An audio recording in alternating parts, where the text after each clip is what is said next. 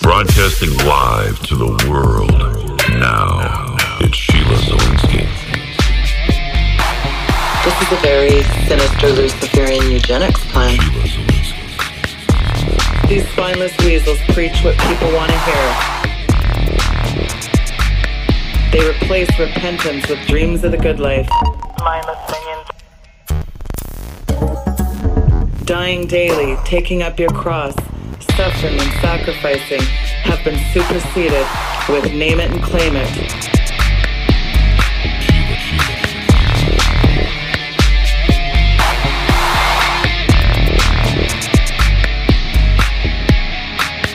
And as dark as I know it looks out there, the good news is that God is advancing his kingdom.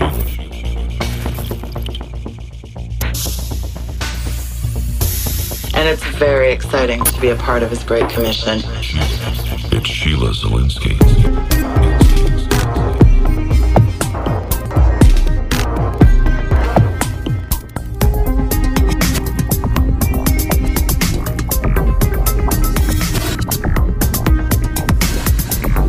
The Sheila Zilinsky Show, the only show to give you the truth behind the headlines, prophecy, and the deeper things of God.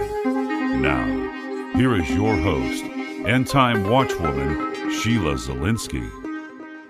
Hi, everyone, and welcome to this Monday, April 25th, 2016 edition of the Sheila Zilinsky Show. I am glad you could tune in from across the globe today. I broadcast here Monday to Friday at 6 p.m. Eastern, right here at weekendvigilante.com. Well, last week I did a part 1 of Invading Enemy Territory called The Foundations of Spiritual Warfare.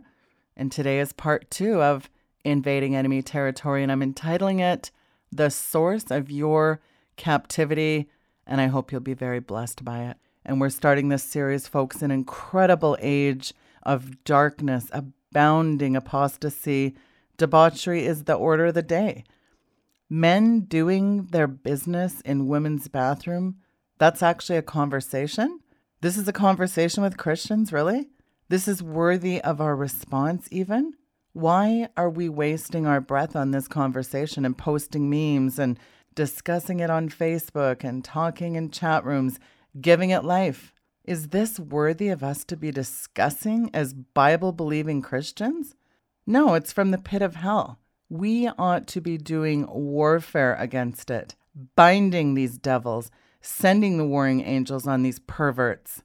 The Lamb of God was slain to purchase our liberty, giving us the same power and authority that raised Jesus Christ from the dead, and that's the best we can do is just talk about it in chat rooms, post it as our status.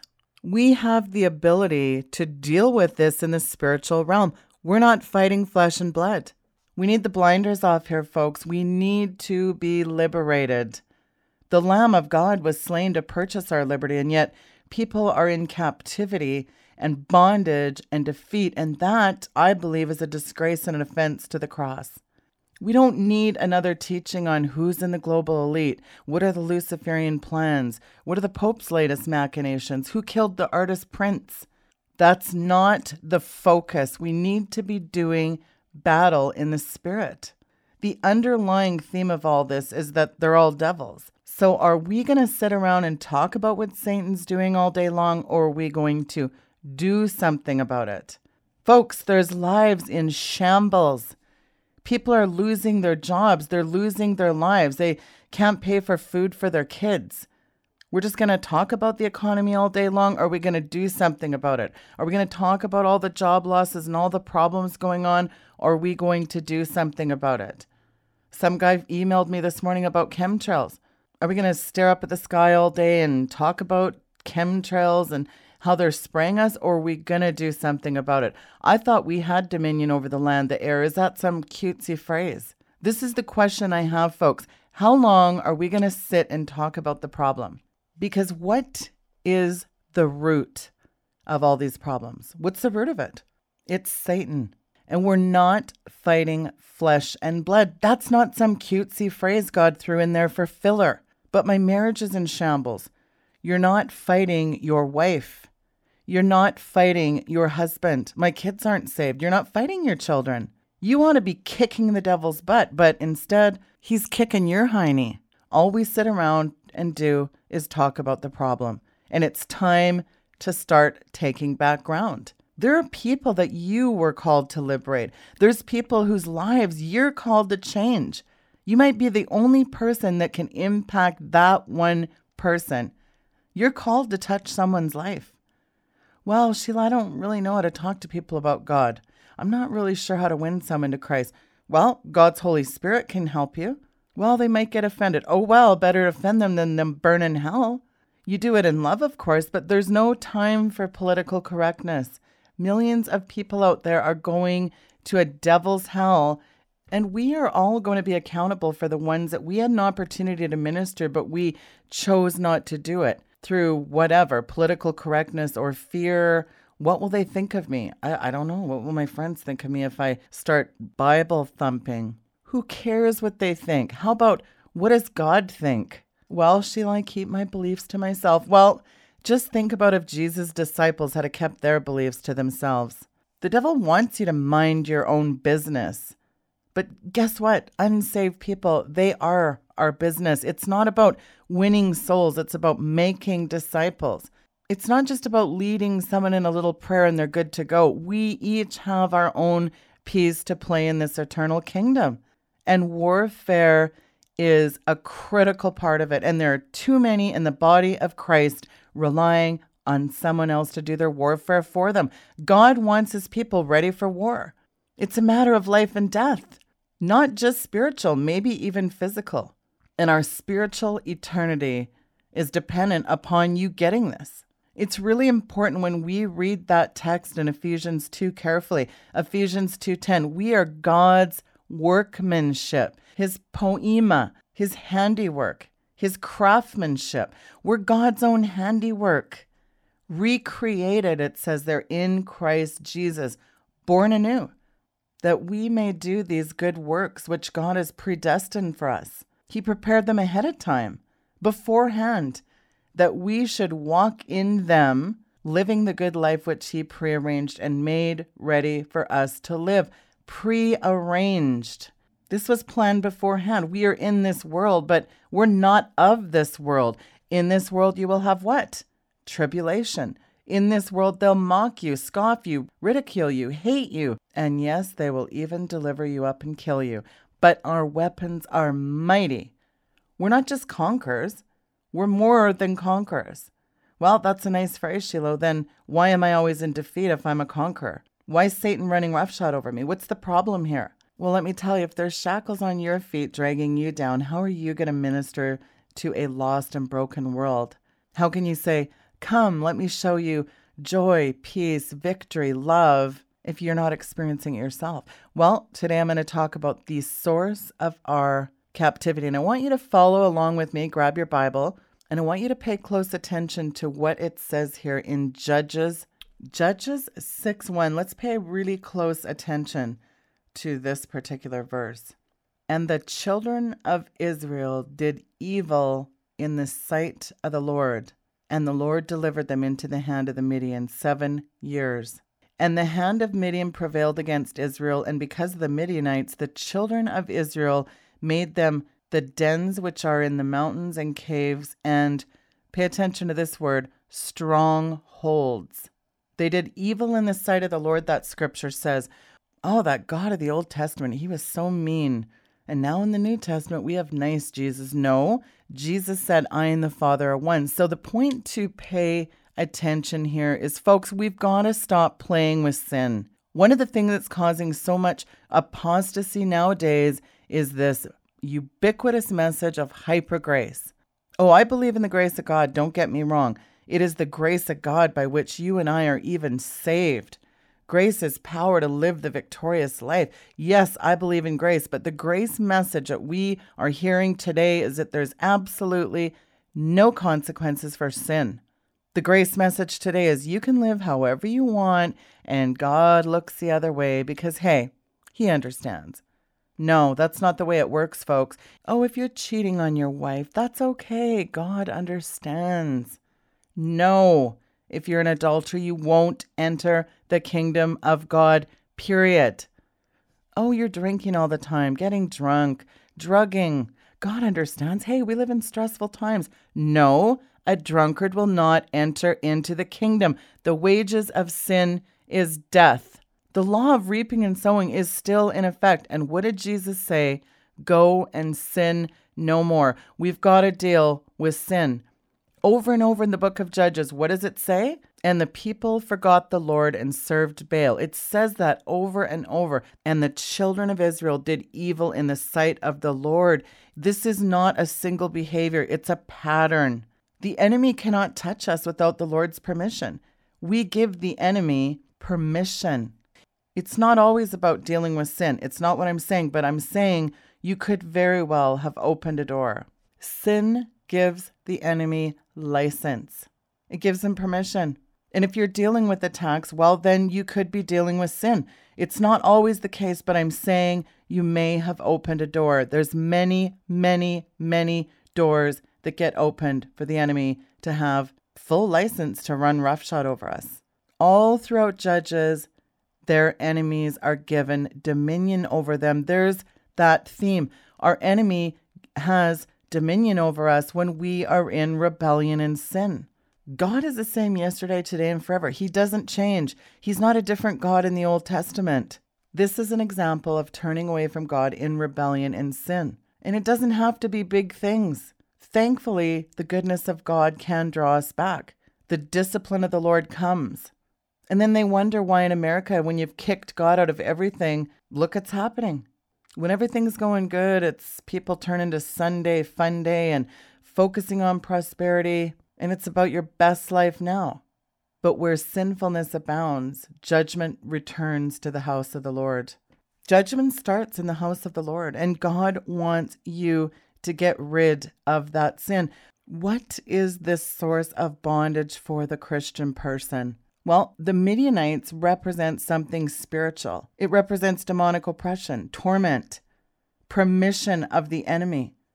That word there is stronghold in Judges. Why are there demonic strongholds? Why aren't all these bondages broken? Why are we not breaking the bondages and shackles? The cigarettes, the alcohol, the pornography, the fornication, because we built them. Satan cannot come in and build a stronghold. That's us. Well, what do you mean, Sheila? The problem is fear. When they saw the Midianites come, they turned to self. Without faith, it is impossible to please God. Instead of turning to God in faith, we turn to ourself in fear. Fear is the opposite of faith. Instead of going to the Lord and crying out with our fears, we seek our own intellectualism. There is a way that seems right to a man, but that leads to destruction, the word says. We start seeking our own way with our own devices, and we began to build strongholds. Instead of spending more time in prayer, you spend more time online. Instead of spending more time in the Word, you spend more time on social media. We're using our time for something else than God, and we began to build strongholds. Remember where we opened at 2 Corinthians 10. We don't war after the flesh, but we began to rely on the arm of the flesh. We began to respond to the enemy's attacks in the flesh, and fear grows. The manifestation of the attack may be material. It may be physical. A job loss, an illness. The manifestation may be a physical thing, just as the Midianites were a physical people, but the core root is spiritual. We have forgotten that the spiritual world that is unseen is far more real than the physical one we can see. So between Instagram and Snapchat and Facebook and Netflix and our 24/7 obsession with everything in the world, because we want to see, everything's visual, seeing is believing. We don't see in the spiritual realm, but we start focusing on the world and what is going on around us and what we can see, and our faith weakens and our fear grows, and we begin to build our bondages.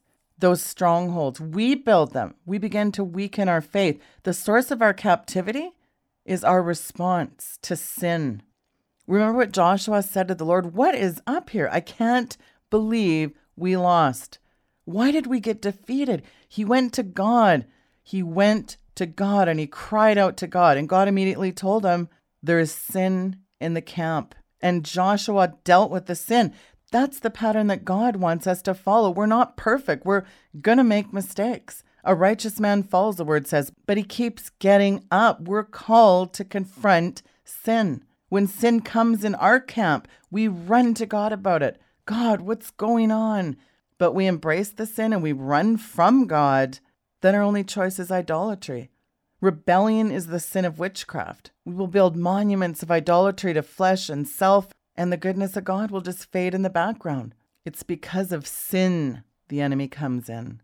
But when you cry out, the Lord responds. He did to Joshua, he will for you. This is the nature of our loving Heavenly Father. Yes, sin disgusts him. Yes, sin is abhorrent to him. But our Lord God is full of mercy and grace. What can separate us from the love of God? There's grace if we run to him. Grace isn't a license to sin. But if we turn from the sin to God, turn from the fear to faith, you may be in bondages and be in shackles. But when you confess your sin, he is faithful to forgive. Don't hide from God. Don't build strongholds. Don't run away from him. Run to him.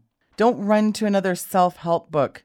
It's not your purpose-driven life and your best life now. No, run to God. He knows what you need. How many times did Jesus deliver and he said, your faith has made you well.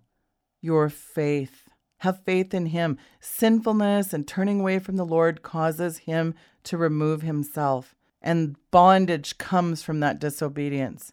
The enemy gets permission in our disobedience. There is no deliverance without the Word. The Word is the centerpiece of it all. In the beginning was the Word, and the Word was with God, and the Word was God. Not in the beginning was the works. You cannot work the works of God unless you have the Word in you. Faith comes by hearing, and hearing by the Word of God. Before you run to a devotional, run to the Word. Before you read a Christian book, run to the Word. Before you watch a YouTube video teaching or preaching, run to the Word. Once the Word's in you, then the power to deliver is present. Don't forget the Word. Oh, I've done my little 10 minutes in the Word. You've got 2 hours for Facebook and 10 minutes for the Word? What's wrong with that picture? Jesus came in a day of great confusion. They accepted his power and his healing and his deliverance, but they didn't accept his word. When he taught them hard things, they turned away. They crucified their deliverer. Folks, go to the word first, and then true repentance comes, and then the shackles can be broken. Bondage is crushed, and then the people of God can be free. If you're dealing with demonic oppression, if the enemy is running roughshod over your life, well, then let's start with this. We've got to deal with sin in the camp. Are you playing games at the things of God? Are you playing at the table of idols? Are you practicing yoga? You can't practice yoga and give glory to Vedic Hinduism gods and tell me it's about your health. Come on. Are there things in your home that shouldn't be there? What have you been watching? Are you watching shows about people committing adultery and fornication and cursing and debauchery? Are you immersed in that? Are you watching things that glorify darkness? Glorify demons? What is in your tent? Are you murmuring and complaining against men and women of God? Are you spreading rumors? Are you talking about gossip? Are you spreading strife and slander? Are you holding bitterness in your heart? Do you have unforgiveness in your heart? Are you in a relationship that God told you to cut off? Or something he's told you to stop doing? Or something that he told you to do? Oh, I'll get around to it. Maybe I didn't put my finger on your exact sin, but you know what? You know what it is. Because these are just a few things. But today, right now, acknowledge the sin in your life and confess it. Confess your sin before God today. Father, I'm sorry for. You fill in that blank. Maybe you're backslidden. Maybe a prodigal son. You've walked away from your first love. God's just a routine now. Come back to your first love. Seek him while he may be found. Seek him now. We've got to deal with that sin in the camp. Sin is the biggest hindrance to our victory, and we've got to deal with that. Let's pray together. Father God, you see everyone's heart today. You see your people. You see your people's heavy hearts. Father, we ask you to forgive us. We repent. We're sorry, God. with our hearts and hands lifted to you today, right here, right now. Father, we come to you. We cry out to you, Abba, Father. Lord, touch your people right now. Deliver them, heal them, restore them, make them new. Pour out your Spirit on your people, God. We ask you now that you bind up the brokenhearted and set the captives free right now. Only you alone can do that, Lord. We submit ourselves fully to you right now. We lay all our carnal, fleshly ways at your altar right now. Hide us under your cross, Lord. We need to be hidden under your cross. Rid us of our pride, Lord. Fill us to overflowing with your Holy Ghost. We abolish our plans for your plans right now, Father. We want your thoughts for our thoughts. Our fears, our emotions, our wills, we submit our lives to you right now. And we give you thanks, God, in the precious name of your Son, Jesus Christ. Amen and amen. Thank you for tuning in today, folks, and I hope that teaching was a blessing to you. And I hope you do stay tuned for tomorrow, because tomorrow is part 3 of Invading Enemy Territory. It's going to be very good, so do tune in tomorrow.